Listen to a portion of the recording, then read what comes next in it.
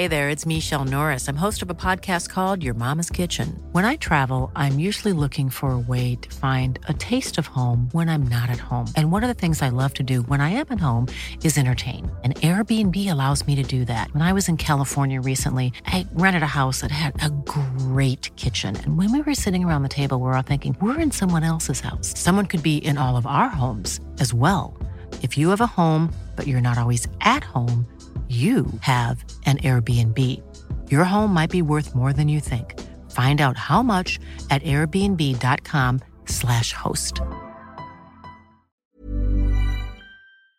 talkSPORT. This is the talkSPORT here. I'm Harry Durham. I'm Kane Reeves, and AJ is back to winning ways. To your winner, Anthony Joshua!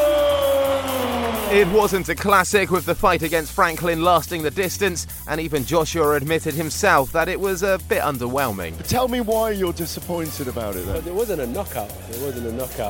And I feel like the people are bored of 12 rounders, man. Do you know what I mean? They're bored of 12 rounders. It's annoying. It was Joshua's first win in over 2 years, so who does he want next? It'll be an honour to get Tyson Fury or Wilder.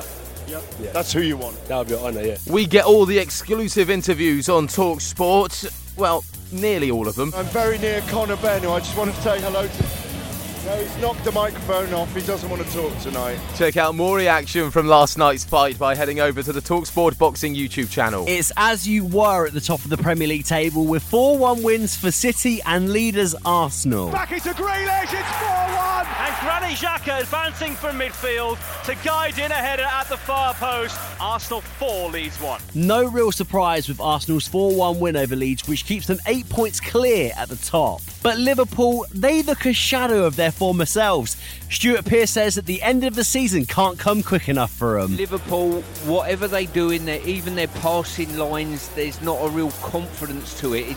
It's passing for passing's sake. They're literally desperate for probably a break from this season. At least Liverpool are still kind of fighting for the top 4. Chelsea aren't. Chelsea 0, Aston Villa 2. Aston Villa mount more misery on Graham Potter. Another performance and result which will test the patience and resolve of Todd Boehly and the Chelsea owners. Let's be honest, if Roman was still there, Potter would have been sacked by now. And former Villa striker Gabby Agbonlahor feels he looks like someone who's getting used to losing. The final whistle goes and you look at him shaking Unai Emery's hand and it's like, oh, we lost, never mind.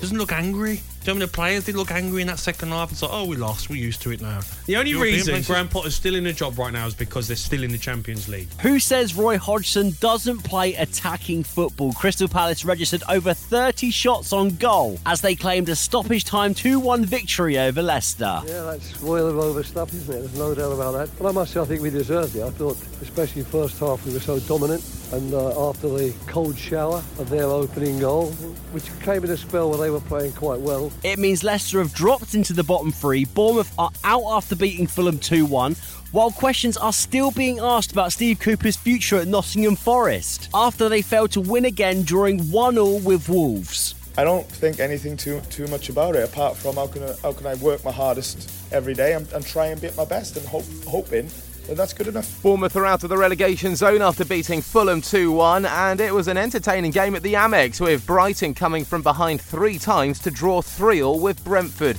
There are 2 games today, with West Ham against Southampton in a relegation 6-pointer, and then Newcastle host Manchester United. We'll keep you across both of those games on talkSPORT.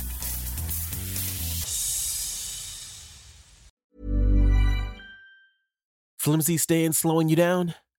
Well, it's time to upgrade. Armadillo builds durable, North American-made tablet stands and kiosks. We're so confident, we offer a lifetime warranty. So, elevate your business and visit armadillo.com. That's ARMODILO.com and use code ACAST for 5% off. Armadillo, built to last, designed to impress.